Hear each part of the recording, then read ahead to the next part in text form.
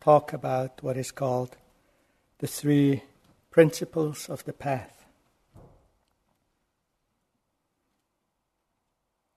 3 essential elements of spiritual practice, and they are renunciation or letting go, compassion and kindness, and insight into the nature of things, into the insubstantial, or perhaps better, non-graspable nature of all phenomena that make up life. There's one aspect of life we need to look at quite closely. The fact that we're often quite unhappy, suffering people, with plenty of conflicts, anxieties, worries, sorrows, disappointments. The fact that we suffer, maybe not every time, but often, when we don't have and don't get what we like. The fact that we suffer when we do have, when we're together with what we dislike.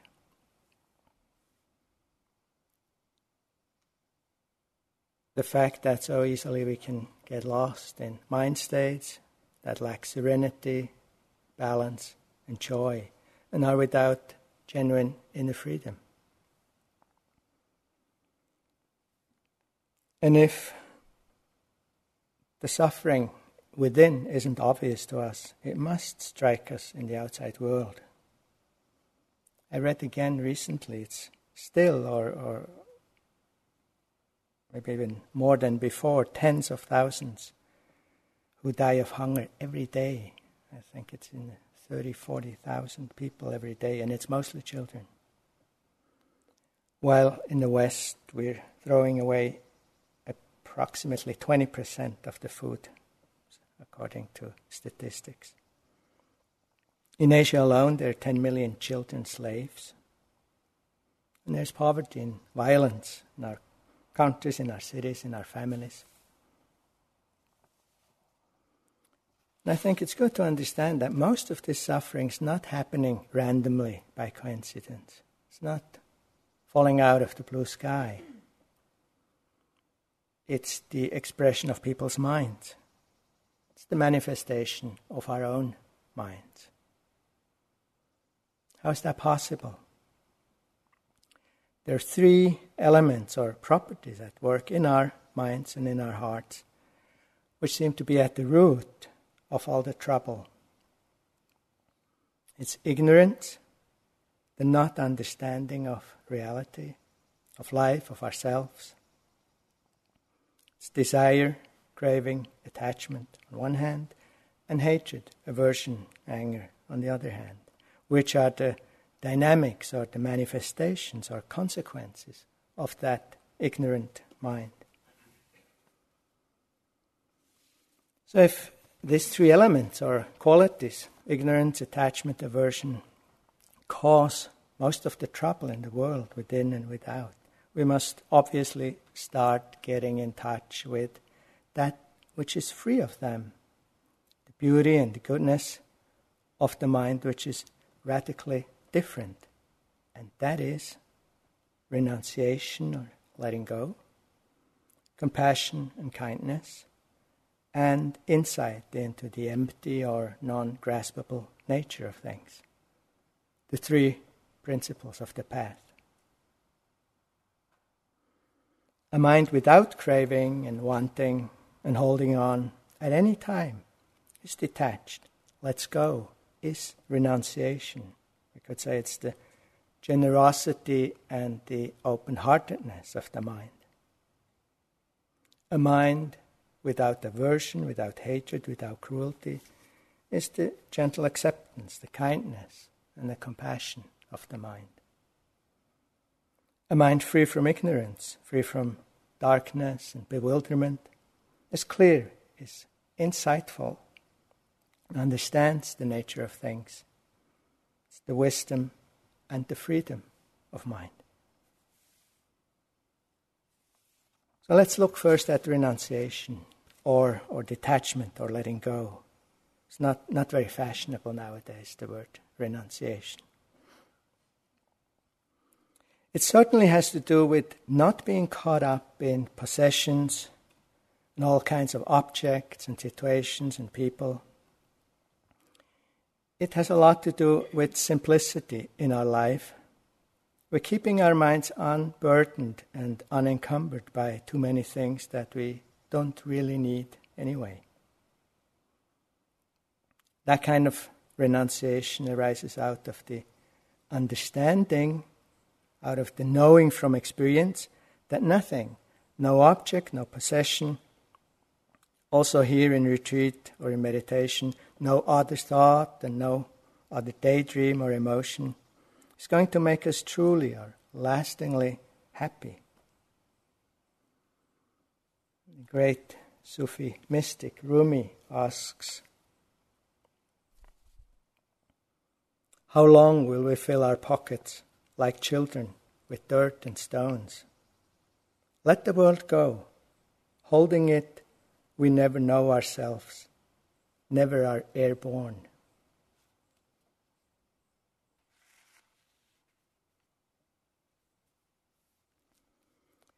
Very often in our life we rush too quickly to assume or to hope or to believe that one more thing or one more experience or right person or even right meditation is somehow going to do it for us.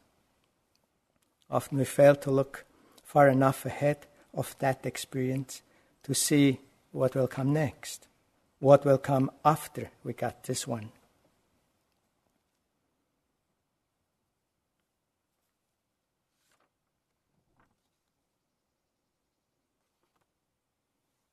A youngster once came to see the Holy Philippus and told him that his parents had given him permission to go to business school, and he said how he was going to be a brilliant student, doing very great, and Philippus was known to be a man of few words. And he turned to the youngster and said, and then? And then I'll run a big company, I'll become famous, the youngster went on. And then? Asked the saint. Then I'll be rich, own a big house and a family, and have lots of fun. Life will be really good. Quietly the holy man asked, and then? And after some reflection, the youngster said hesitantly, I guess then at some point I'll get old and eventually I'll die. And the Holy Philippus raised his voice once more, said, and then? So of course we need education, we need good jobs and so forth. And yet if we would ask ourselves the question more often, before we get into big or small projects, often we could save ourselves a lot of trouble and instead relax and be happy right away, rather than go through the whole thing in the hope, get happy. Be happy right now.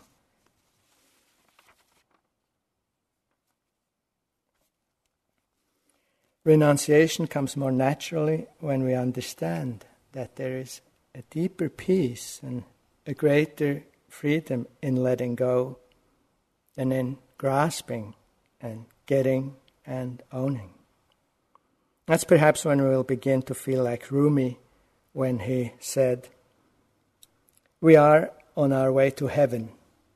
Who cares for sightseeing now?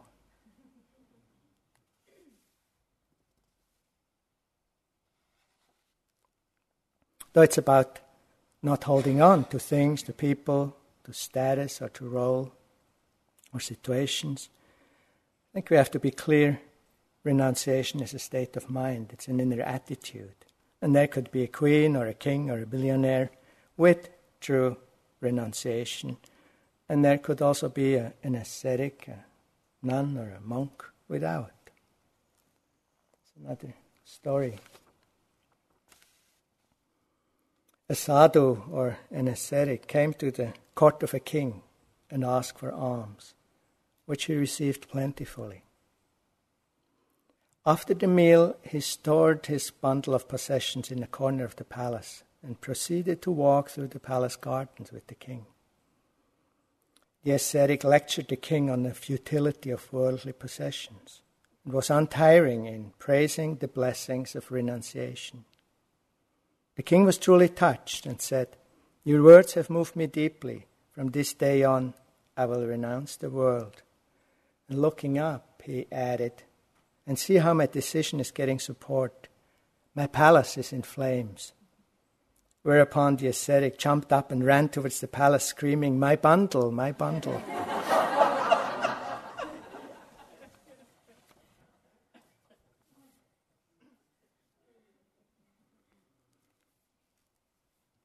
Renunciation comes naturally whenever we are in touch with the preciousness and the uniqueness of our situation as human beings. We all have that precious situation. Being intelligent, being healthy enough to be able to practice, be interested in spiritual practice, be interested in inner freedom, and having the time to practice. We all have the time to practice. That's why we could get here. And we have the Dharma available to us. Some time ago we would get a letter from Ukraine, or we hear sometimes also from Romania, places like this, that they have no book, no Dharma books, they have not much information, no teachers, no courses. Once they can get on the internet, they're much better off, but often they can't. So we're really fortunate, and we sometimes forget that it's quite special, quite unusual to have all the conditions come together to really end up practicing.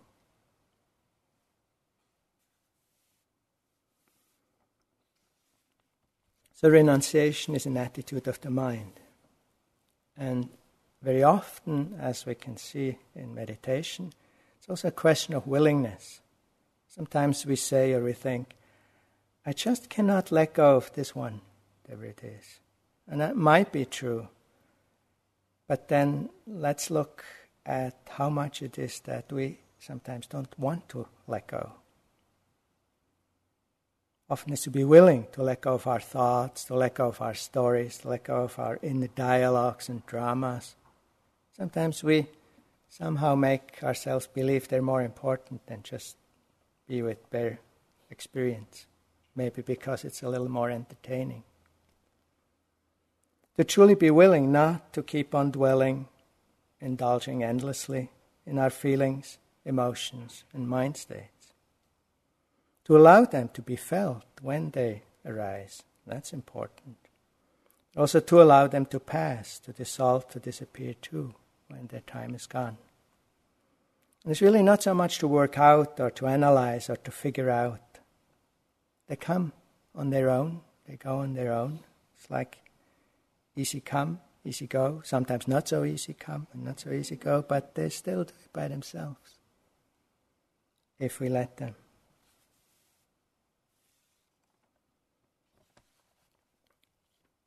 That letting go, that attitude can be trained.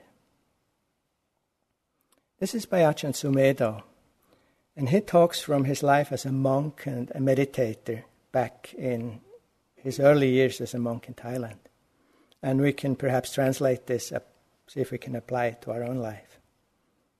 He says, "The practice of letting go is very effective for minds obsessed by compulsive thinking. You simplify your practice down to just 2 words, letting go. Rather than try to develop this practice and then develop that and achieve this and go into that and understand this and read the sutras and study the Abhidhamma and learn Pali and Sanskrit, get ordinations, write books on, and become an authority on Buddhism. Instead of becoming the world's expert on Buddhism and being invited to great international Buddhist conferences, just let go. Let go." He goes on saying, "I did nothing but this for about 2 years. Every time I tried to understand or figure things out, I'd say, let go, until the desire would fade out. So I'm making it very simple for you to save you from getting caught in incredible amounts of suffering. There's nothing more sorrowful than having to attend international Buddhist conferences."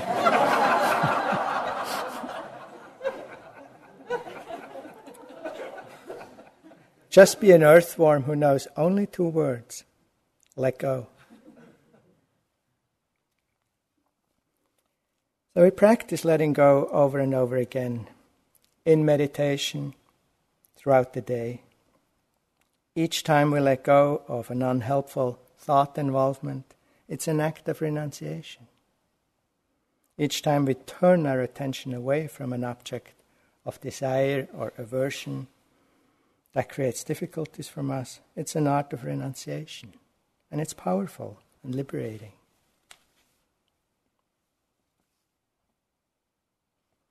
To the degree that there is renunciation, letting go, to that degree our mind is at peace and is free from the heat of craving and clinging.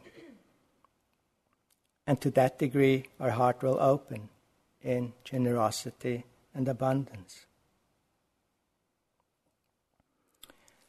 One last point on renunciation. I think it's directly linked to commitment. Our commitment to practice, to compassion, to freedom. And we can ask ourselves, is Dharma practice just another one of my hobbies next to, tennis or golf or watching TV or whatever? Or is it a central concern of my life? And if so, what am I willing to give?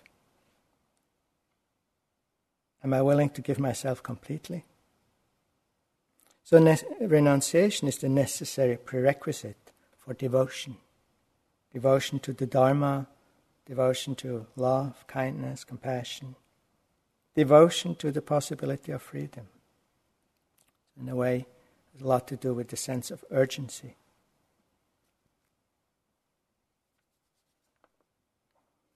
A young seeker came to see the Guru and asked, "Please, Master, show me God. I'd like to know God." The teacher grabbed the young man, dragged him to the river, forced his head under water until he almost drowned. And when he came back up, gasping for air, the teacher asked, "What did you want most when you were underwater?" "Air," said the young man. "Okay," said the Guru. "Now you go back where you came from, and only return to see me when your wish to see God is as strong as your wish to get air when you're held underwater." So I guess a little less intensity is okay too. But sometimes there's that sense of urgency that is very important also.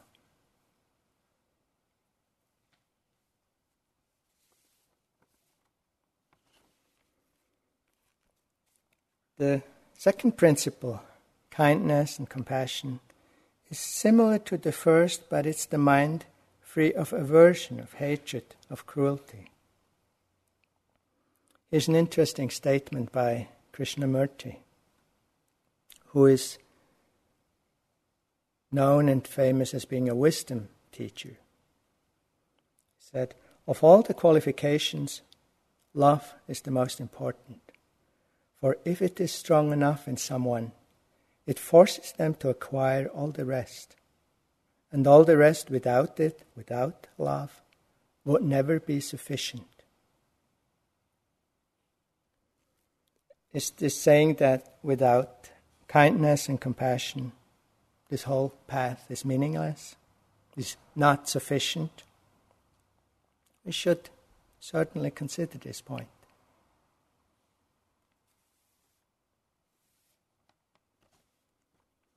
Renunciation arises from understanding the suffering that comes from clinging and wanting. It comes from seeing that none of it will provide real happiness and serenity. And it comes from recognizing the peace, the release of letting go. And similarly, acceptance, kindness, and compassion can arise from seeing the trouble that comes from having to fight, to control, to manipulate what we dislike, be it objects, situations, or people. And it arises from recognizing the joy that comes from an open, generous, and loving heart. Once we start opening to this, we begin to become aware of the connectedness, of the interconnectedness of all of life. And as our insight deepens, we realize that the separation of life into different, seemingly distinctly separate entities or selves is really purely mind-made. It's perception who gives us this impression, which is a wrong impression. Life is one big connected event. And I try to illustrate this. For example, in what we eat, we depend on a long, practically beginningless chain of people, of work, of activities, such as farmers, if that's where we want to start, or manufacturers of tractors and plows and other farming machineries that farmers need. And for tractors and plows, I think they need metal, so we depend on miners who go into mines and get the ore and all what it takes. I don't even know what it means and what it takes, except that it's hard work. Then it takes truck drivers, ship crews, workers in food processing plants, salespeople in shops, some cooks, those who do the shopping, those who do the cooking, and so forth. And then the bell rings, and there it is. And it looks quite, in a way, doesn't it look quite as if it were standing or sitting there quite independently? Porridge, period. It's in that one place, completely cut off everything else when we see it. Especially when we like it. When we're born, we depend on parents and relatives, on teachers and doctors and so on, for our survival, for our well-being, for our health, for our education, to learn to walk, talk, read, write, and the millions of other things one needs to know in this world. We totally, 100% depend on air to breathe, on water to drink, on food to eat. And I could go on for hours just pointing out the connectedness in so many ways. Life in itself is a complex, interwoven network of events and beings. We are a part of an interwoven network. So we must see here very clearly two facts. One is to conceive of isolated, independent entities or selves anywhere, within or outside, is absurd. Because it's all empty of that way of existing separately, independently or substantially. And at the same time, secondly, all things are intimately interconnected and interwoven. And this includes all of us, all living beings. Not separate, but interwoven. That's also the meaning of non-self or non-self existence. It's not that there's nobody there, but it's no independently existing somebody back up here or in here or anywhere. And when we dislike or hurt or destroy others or the environment also, it's not just like members of the same family destroying each other, but in a way it's much worse. It's almost like one's hand hating and destroying one's legs, just because they don't do what we want them to do, or because they hurt, or because they get tired or get old. It would be absurd. But here we remember, we know it's the same life. As soon as it's a little further, we can easily forget. The further away it is, the easier we forget. So kindness is not even just a question of religion or of ethics or of the heart even. No, it's the most obvious and most even logical, most meaningful way of being. In fact, when we fall out of love, that's when life is at its worst.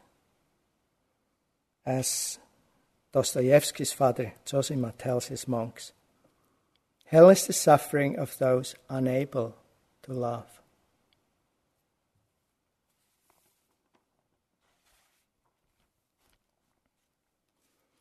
If you look for a practice that is fun, this is it. I think the more we're kind, the more we laugh, the more joy there is, and the better we know how to do it. So it's a practice too, and we must exercise it. You can practice it towards things, situations, experience, in the form of acceptance, of patience, as allowing, and that's what we can do here in the Vipassana part. And we practice kindness towards beings, including ourselves, in the metta meditation, but also as an attitude in which we meet others, we relate to others, or by contemplating the positive good qualities of beings, including the ones of ourselves, as we've done for a few minutes at the end of the sitting in the evening, the night. We practice by being generous, open-hearted, again, to others, to ourselves. It's to use every moment, every situation, every person, and not to limit ourselves, not to limit our love. We do that sometimes. In one song, Whitney Houston sings, "I'm saving all my love for you." We sometimes see love or kindness as some kind of quantity where by saving it we get more. It's really by spending it that we get more. The more we spend, the more there is. Such a great power at our disposition. And it will have powerful effects on ourselves and on others.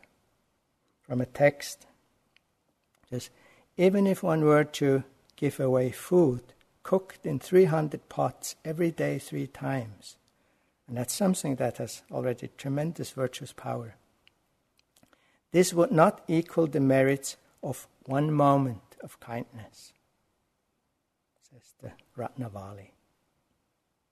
The same can be said about compassion.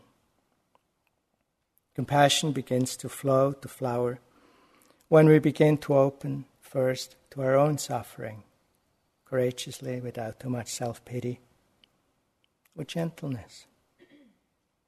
Atisha said, "The one who seriously wants to dispel the misery of others is an excellent person, because in the stream of one's own being one has understood the nature of suffering." When we deeply understand and touch our inner being, our pain and our joy, then connectedness and compassion can arise. And in moments when we deeply care for one another, we sometimes glimpse an essential quality of our being, which is our basic oneness, where it's not so much me and you, or us and them. It's more all us, or it simply all is. And coming from this understanding, we don't need to push ourselves so much to help others or to be of service or to care. It's not out of should, it's not out of guilt or duty that we reach out. Rather, we do what we can as a natural response to what is needed. Then perhaps we might feel like Etty Hillesum, this young woman deported and killed in a concentration camp, when she said, "One would like to be a bandage, a plaster, on many a wound." And compassion too is a great force, a powerful practice, affecting others as well as ourselves. As is said in a text, when there is one virtue present, it is like having all the qualities of the Buddhas in the palm of one's hand. Which is this virtue? It is great compassion. Realizing and living the connectedness with others, sensing the oneness of beings, is also very freeing. I think it's a key, or it's a source for the understanding of the non-self-existent nature of things, or the substantial, non-graspable nature of all phenomena. The third of these principles of the path. As Rumi puts it, instead of being so bound up with everyone, be everyone. When you become that many, you're nothing, you're empty. So the third principle of the path isn't that far away from the other two. In fact, it's just the other side of the same coin. It's actually a three-sided coin. I don't know if they exist, but...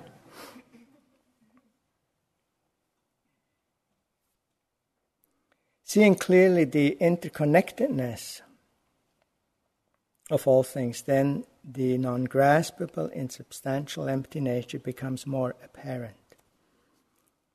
In fact, the interconnectedness of all things, all beings, and all events is pointing directly at their empty or insubstantial nature. It's an illustration, and I never know if it makes sense to anyone but me, but I'll try. If anywhere in the universe, inside of ourselves or out there, a substantial, independent, fixed entity would exist as part of that universe, which I really think is unthinkable. Something, a piece that would not be moving with everything together. Then the whole universe wouldn't move, wouldn't be able to move. It would be stopped in its track because that fixed entity would block the whole thing. We have this clock tower in Bern where I live, and it's a huge clockwork that, with calendars and little bears that go around and all kinds of things that I don't even get, And the rooster who comes out. And it's a very complex machinery with many, many cogwheels and belts and things that drive each other in a complex interdependence. Now imagine a hard stone or pebble or something would be thrown into this machinery at any point. The whole thing would stop. It wouldn't just be that cogwheel that would stop.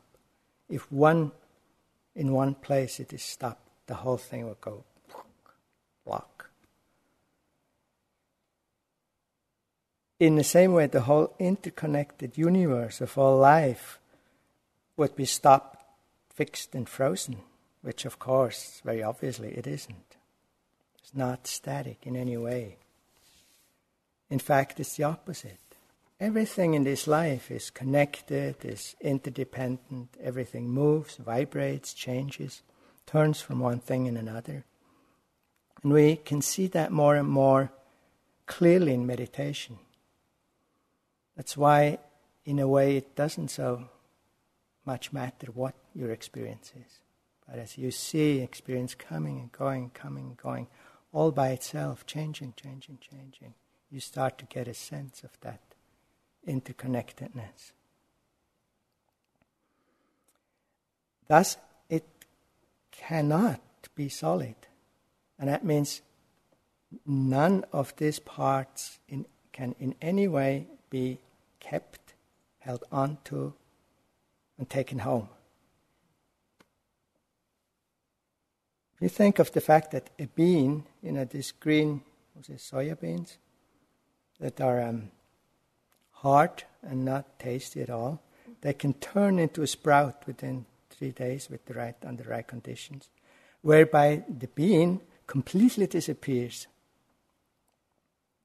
and a long whitish thing, a sprout, is there which is edible. It shows how little substantiality there is to be found even in matter. You think that a caterpillar can turn into a butterfly? Or remember yesterday? Remember all those moments you had yesterday? Probably not. Where, or yesterday's lunch, or today's lunch, where has it gone? If it were in any way solid, it would have to be stashed somewhere back there, with Caesar and whoever was there, Napoleon.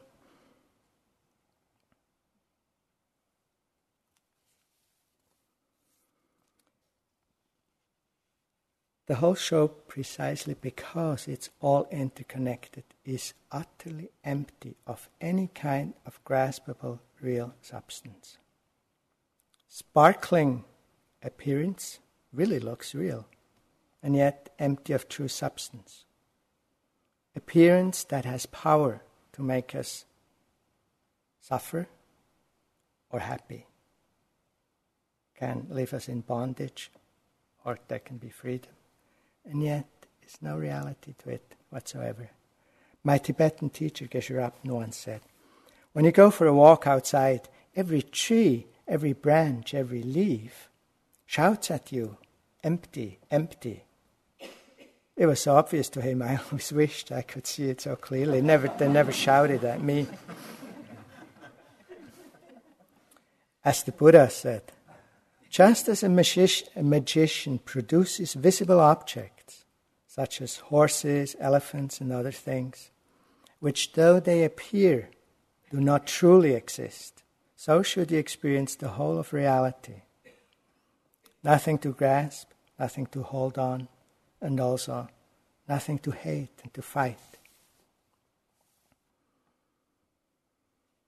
To the extent the mind opens to that truth, to the extent the mind understands this reality and lets go, to that extent it is free.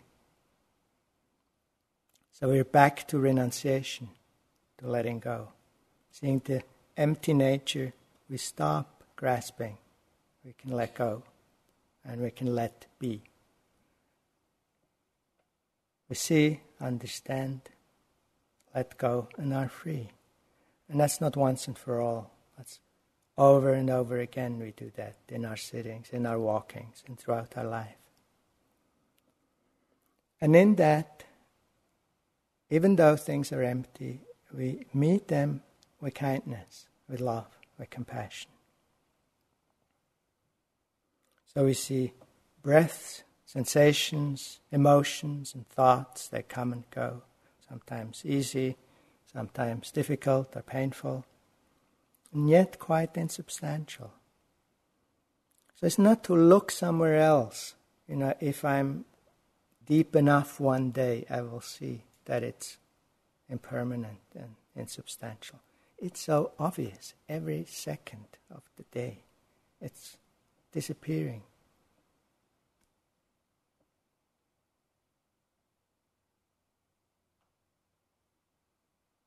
So when we see that, it becomes easier to allow, to let go, let things be. And nothing can impinge on our freedom. So this is the practice and the living of the three principles of the path, or three principles of spirituality.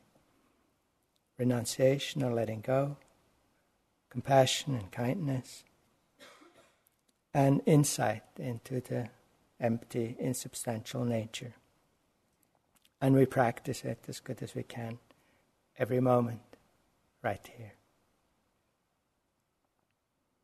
To sit for a moment.